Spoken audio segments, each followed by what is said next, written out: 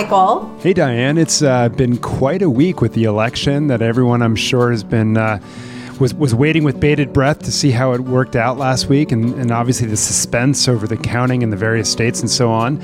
But I have to be honest, I'm really proud of myself right now because I went to sleep early on election night. I didn't succumb to the temptation of watching cable news. I have political junkie in my background, but I avoided all of that. And but I got to watch President-elect Biden's speech Saturday night, felt good about that, and really identified with the central message and hoping that we can indeed lower the temperature across our country over the next 4 years. Easier said than done, but I'm hopeful. And I'm curious, how did you survive the past week? Well, Michael, it sounds like we had a very similar approach to the week. I sort of threw myself into work, swore off news, and figured someone would tell me when something actually was decided. And two, was really happy about and inspired by a message of unity and collaboration, and that's what I'm really looking forward to is not waking up every morning wondering, oh no, what has the president done today? I'm perfectly fine with boring, drama-free approach to governing. You no longer have to check Twitter. Exactly. I'll only be following you now, Michael. Oh, good, of course. But, obviously this is timely, right? Because it's all of these changes dovetail exactly why we're having these conversations, because the considerable uncertainty continues to manifest itself across our country in a time of COVID and the racial reckoning that we've had and all of these stresses that families, parents, and educators are feeling. Indeed, Michael. And I think what we're trying to do here on Class Disrupted is offer a balanced and nuanced versus sort of headline-grabbing, sound-bitey way of thinking about what's going on. And so let's get to it. Yeah, let's do it. And in that vein, Diane, I read an article about a change in the end of year tests in California. So that's your neighborhood, no longer mine. And I would love to get your take on what's actually happening there and what the impact is likely to be. What do you have on the plate? Great. I have to go here, Michael. It feels a bit early, but I've got to tell you, everybody is already speculating on who the next Secretary of Education will be. And as it turns out, that person might have some say over those California tests. So let's actually get started with those tests and then jump into the talk of the town. Perfect. As usual, two topics that are kind of connected to each other, it turns out. So the California State Board of Education, last Thursday, they voted unanimously to adopt a modified and shortened version of the Smarter Balanced exams that students in grades 3 through 8 and then grade 11 are required to take in math and English language arts. And it's important because everyone was speculating, and they're still speculating, will students still take tests if they're not perhaps in schools, right? And so it's a 1-year change. It's going to reduce these two tests by about half the time, as I understand it. There's no impact on the science tests because that's already shorter than English and math tests. And of course, the context is that last year, the federal government granted a waiver from all the end-of-year tests given the pandemic, but it's unclear what will happen this year. I'll tell you that I've spoken to some former Obama administration officials who are not keen to see a waiver again. They want those tests there because of the perception that it will hide the inadequate education that many low-income and minority students have been receiving during these times. But you have a lot more context on this than I do, given you're still in California. This will impact the students you serve. So I'd love your take and help me understand the underlying dynamics. I don't think this is going to shock you, Michael, but I do not believe this is the best for kids. Just full stop. This is not good for kids. I think people are probably getting used to me saying that, and I've got this reputation of not being a test person or an accountability person, which is not true. So let's just, I care very deeply about all of those things, but in all seriousness, I really don't think this is best for kids for a few key reasons. One, these state tests aren't about helping and supporting individual students. The results are basically impossible to read for families. They come way too late and aren't nearly precise enough for teachers to use. And they take precious resources of our time and our focus and money to administer. And those are not things we can spare this year, Michael. So I'm actually really curious, like these are digital tests, right? Like they've still, even if they're half the time, it's going to take till the next year to figure out results. I mean, insane. Yes, it is insane. And that's just how it goes. We're into the next school year before we actually have results. And what's really important is, again, these are not helpful results when you're actually a teacher in a classroom. I think the other thing is and this is a big one for me, they are going to tell us that kids are really struggling to learn this year. This notion that somehow that's going to be a hidden message seems crazy to me. No one's confused about this. There's nothing new that we're going to learn here. So we're going to spend an incredible amount of money to find out something we already know and get information that's not going to help us do anything about it.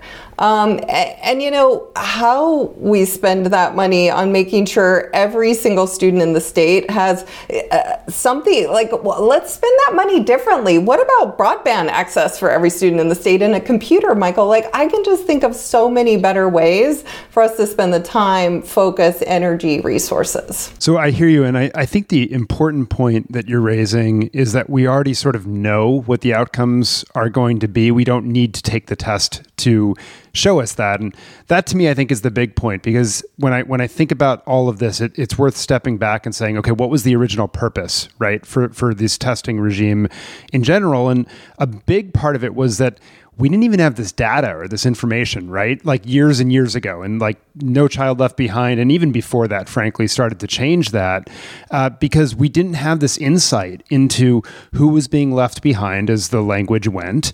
And the important part of the law, I think, was to break it out by subgroup so that we could really see these in sharp relief.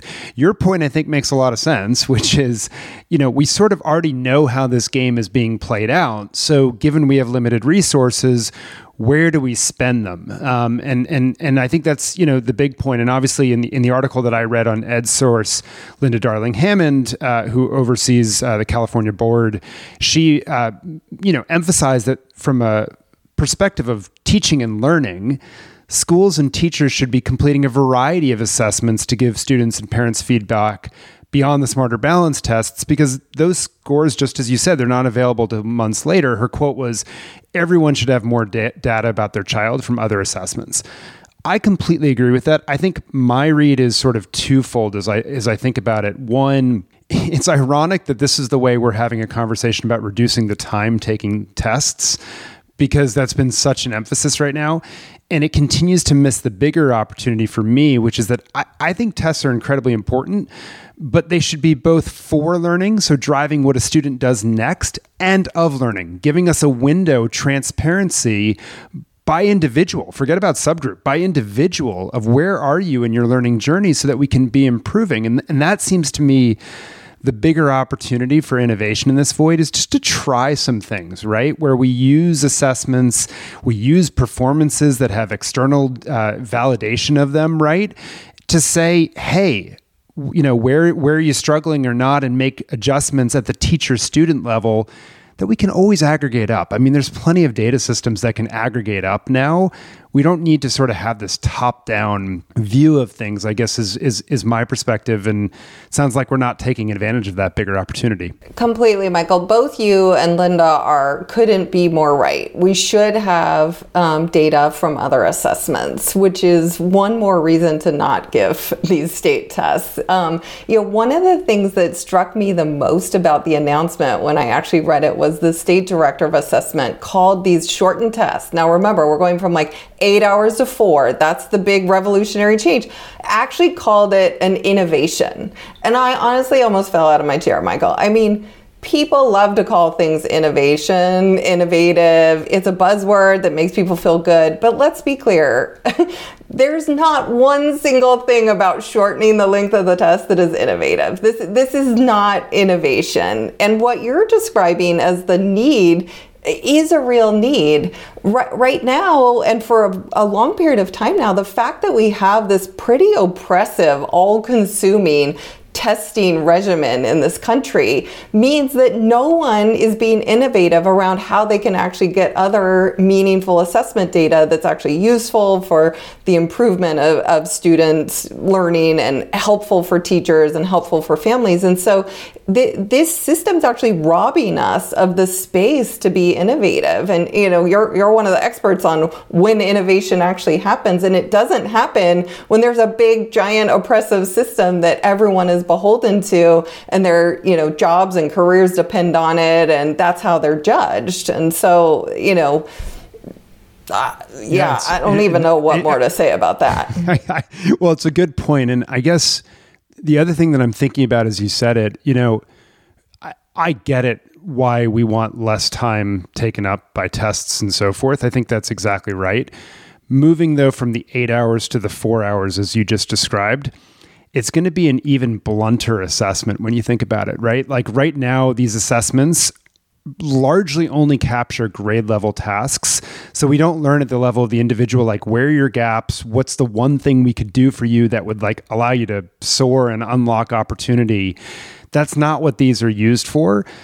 And we're still not going, and it's going to be worse in that direction, right? As we even cut them down more. So in some ways, I think we're exacerbating certain problems and not addressing the root cause, as we've just talked about putting a better foundation in that could create a system. It would be better for teaching and learning, full stop, but it also would be a lot more transparent, which seems like the opportunity we keep missing.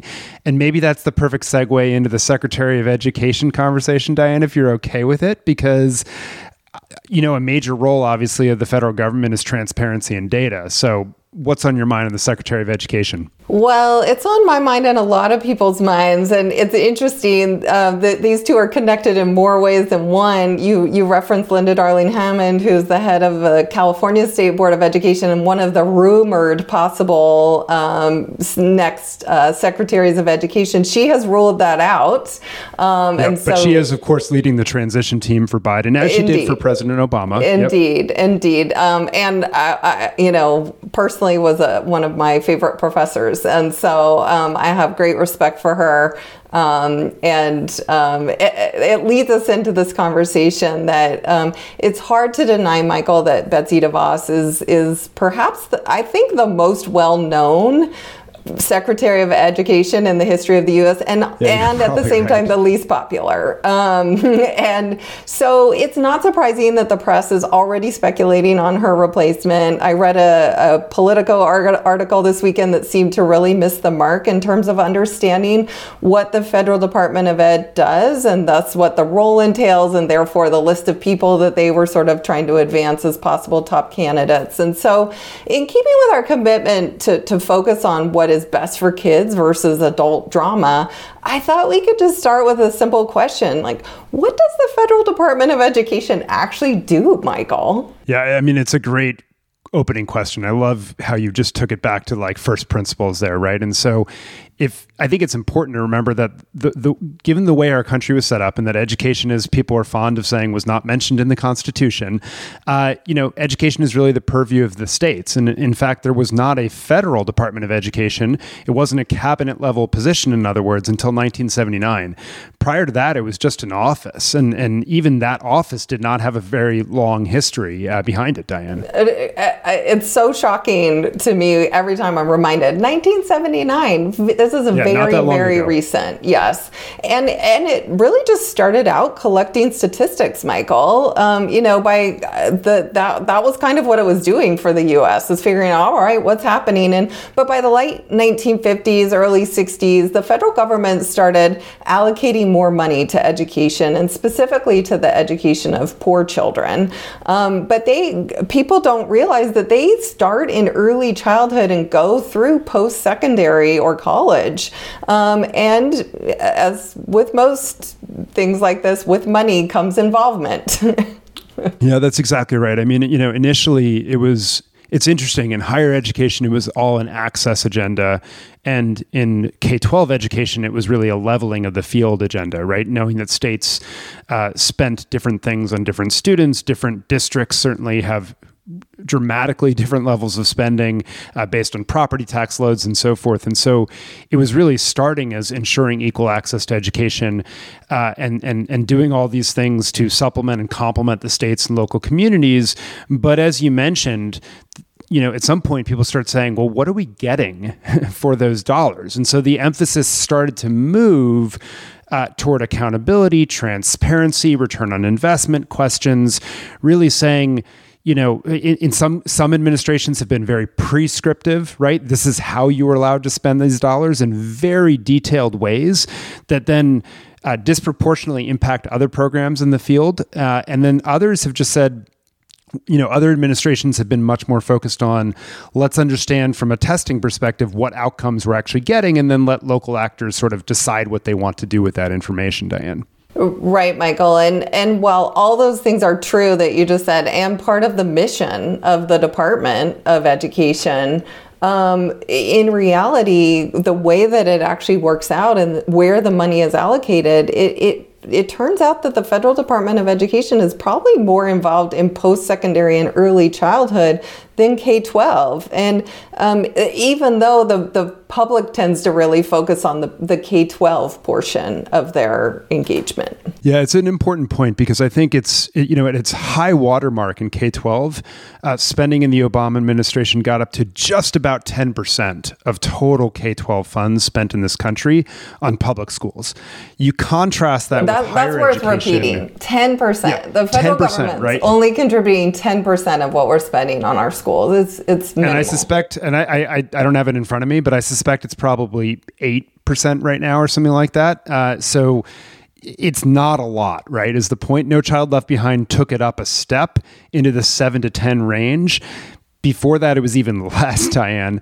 And so, whereas higher education, right, through Title IV dollars, Pell Grants, federal student loans, things of that nature, there we're talking about billions and billions and billions of dollars. Like, I want to say it's like 40% or so of the higher education spend touches the federal government. And so it's a significantly different landscape in terms of frankly, direct influence into those two sectors, just to name those two.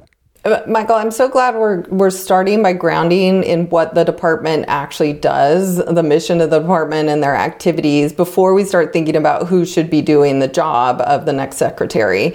And so I want to lead us in that direction. And I'd like to point out 3 areas where I would suggest the department has an outsized impact on what happens in K-12 schools. But these might be a little bit different than what people think about normally. The first one, we'll just come back to it, is testing. Everything always sort of comes back to testing, but states have grown highly dependent on these federal dollars, and so they need them, which means they've had to accept the federal accountability system, which is rooted in this annual testing system we were just talking about. And like it or not, these tests are driving a majority of what's happening or not happening in our K-12 schools. And as we've previously talked about, really in many ways narrowing the focus of the schools and blocking some real innovation and change. So the department definitely has an influence there, and that matters. The second thing is a little bit more of a leap, but money for college. So as you've just said, the DOE plays a huge role in granting and lending money for college. And regardless of where you sit on this sort of hot debate topic, the reality is that these programs have driven the economics and the price tags for college, which in turn is having a pretty dramatic impact on what high schools are doing in the country. And I can just tell you, as a high school educator, the impact of college on what we do, it's like that effect of what college does drives what high school does, what high school does drives what middle school does, what middle school does drives elementary. And so, we've talked about that in detail before, but it might be worth returning to at some point because it's so significant. And then finally, and this is the one that I'm not sure that people really have a real grasp on, is the federal government drives special education in our K-12 education system. And so in short, the federal law that governs the rights and access to education for students students with disabilities has a really profound impact on the behaviors and the budgets of every K-12 school in America. And these mandates have never been fully funded by the federal government, which is one of the big controversies around them. As I can tell you as a K-12 educator, really significantly impact the decisions we make, the shape of our program, how we serve our kids. And so I will just say those three big areas of focus suggest to me that the notion that picking a teacher to be the Secretary of Ed, which is what a lot of people are talking about, would not actually set the teacher up or the country up for success. Like, this job isn't about teaching, sadly.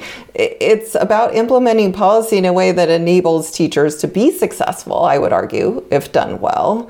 But I'm curious what your thoughts are on that. Yeah, I think it's a good point to start. And I think the irony is that the politics of this has gotten so much on we need to have a teacher as the head of the Secretary of Education. But your point is right, I think, in my mind, which is what we really need is someone that is able to see the overall system, right? And the impact of policy or any one action and the ripple effects of how that helps or hurts, in many cases, what happens on the ground. And it's not clear that someone who's been in the system will necessarily be able to see that ball rolling down. And frankly, the irony of a lot of past picks, I would argue, of secretaries of education is that they tend to come in with a particular area of expertise. They're a K-12 person, they're a higher ed person, almost always K-12, by the way. But then they deal, when you look at the time that they spend, they actually spend most of their time on something else that's outside their area of expertise. So let's take Betsy DeVos, for example, right? She knew more about K-12, I would argue, than higher ed. Disproportionately, though, there's no question her department has done way more in higher ed than K-12. It's not even close, right? And so ideally, from my perspective, you would have someone that's able to see that globally in some way and stretch across. And it's why both of the heads of the major teachers unions have been floated as potential candidates. If Republicans control the Senate, I think it's a non-starter unless Biden wants to go down the Trump road of appointing acting secretaries that never get confirmed. But I don't see that given his message of unity. I do think that he's more sympathetic to teachers unions than perhaps President Obama was. So, there is more synergy there, I suppose. But I'm really intrigued by some of the names like a Freeman Hrabowski, the president of University of Maryland, Baltimore County, that have been floated, because someone like that has been directly impacted from the system from the higher ed level, but sees the full funnel of K-12. And he's been really noted in particular for supporting African-American students, taking them from the K-12 system and supporting them all the way through graduation into amazing careers through a bunch of the moves he's done. So someone like that I think is able to see the full system is super intriguing to me, at least, Diane. I completely agree with you, Michael. And I think what I would add to this is one of the reasons Betsy DeVos is so well known and so disliked is the other part of this secretary job is that they have a podium in the U.S. This person is the voice of education, even though the money is minimal, even though the power is really not there. This person has the megaphone when it comes to education. And so I think what I just want to add is I'm looking for someone who is going to carry that initial message we heard from the president-elect and the vice president-elect of unity and collaboration and a collective effort, and that we're all in this together. Because, sadly in education, while I think everyone in it really does want what's best for kids and cares about kids, there's terrible fighting and terrible war making among different factions, and it's just really unhealthy. And I'm hopeful that this next secretary can be someone who really does unite people and bring them together and uses their megaphone in order to advance that approach. Here's to that, right? I mean, I think if every cabinet pick and sort of choice right now can go toward lowering the temperature, we would all be better off given all the stresses right now. Right, Diane? I completely agree with you, Michael. And I'm sure we're going to be watching. I know you and I will be watching this closely over the coming weeks, and we'll be so curious to see who our next secretary is. But until then, I'm so curious. What have you been managing to read or look at or think about? What's striking you in these last couple of crazy weeks? Yeah, I'm pouring through a bunch of books as usual. I finally picked up the How to Be an Anti-Racist book, and so I'm about 30 or 40 pages into that so far.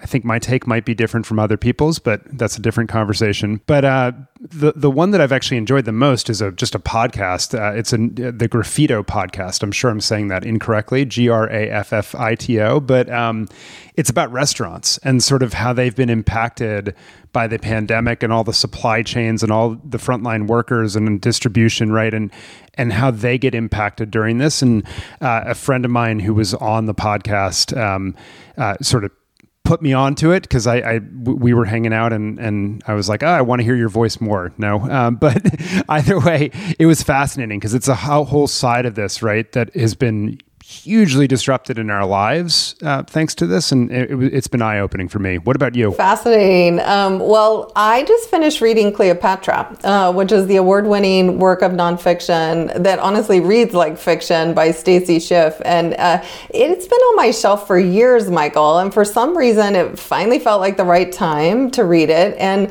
on Saturday I realized why it was the right time to read it. I'll tell you as I watched Vice President-elect Kamala Harris speak of her journey and how it's a continuation of the journey of so many women who came before her, and as she stood in front of our nation in her highly symbolic white suit, it's happening to me again right now, Michael. I was overcome with unexpected emotion. I think for two reasons. First, it means something to me that a woman has been elected to the second highest office. And it's not just little girls that it matters to. It matters to some of us as well. It's important to say that, right? Yeah. And then second, that Kamala had to and likely will continue having to endure the same tired criticisms and attacks that Cleopatra endured over 2,000 years ago.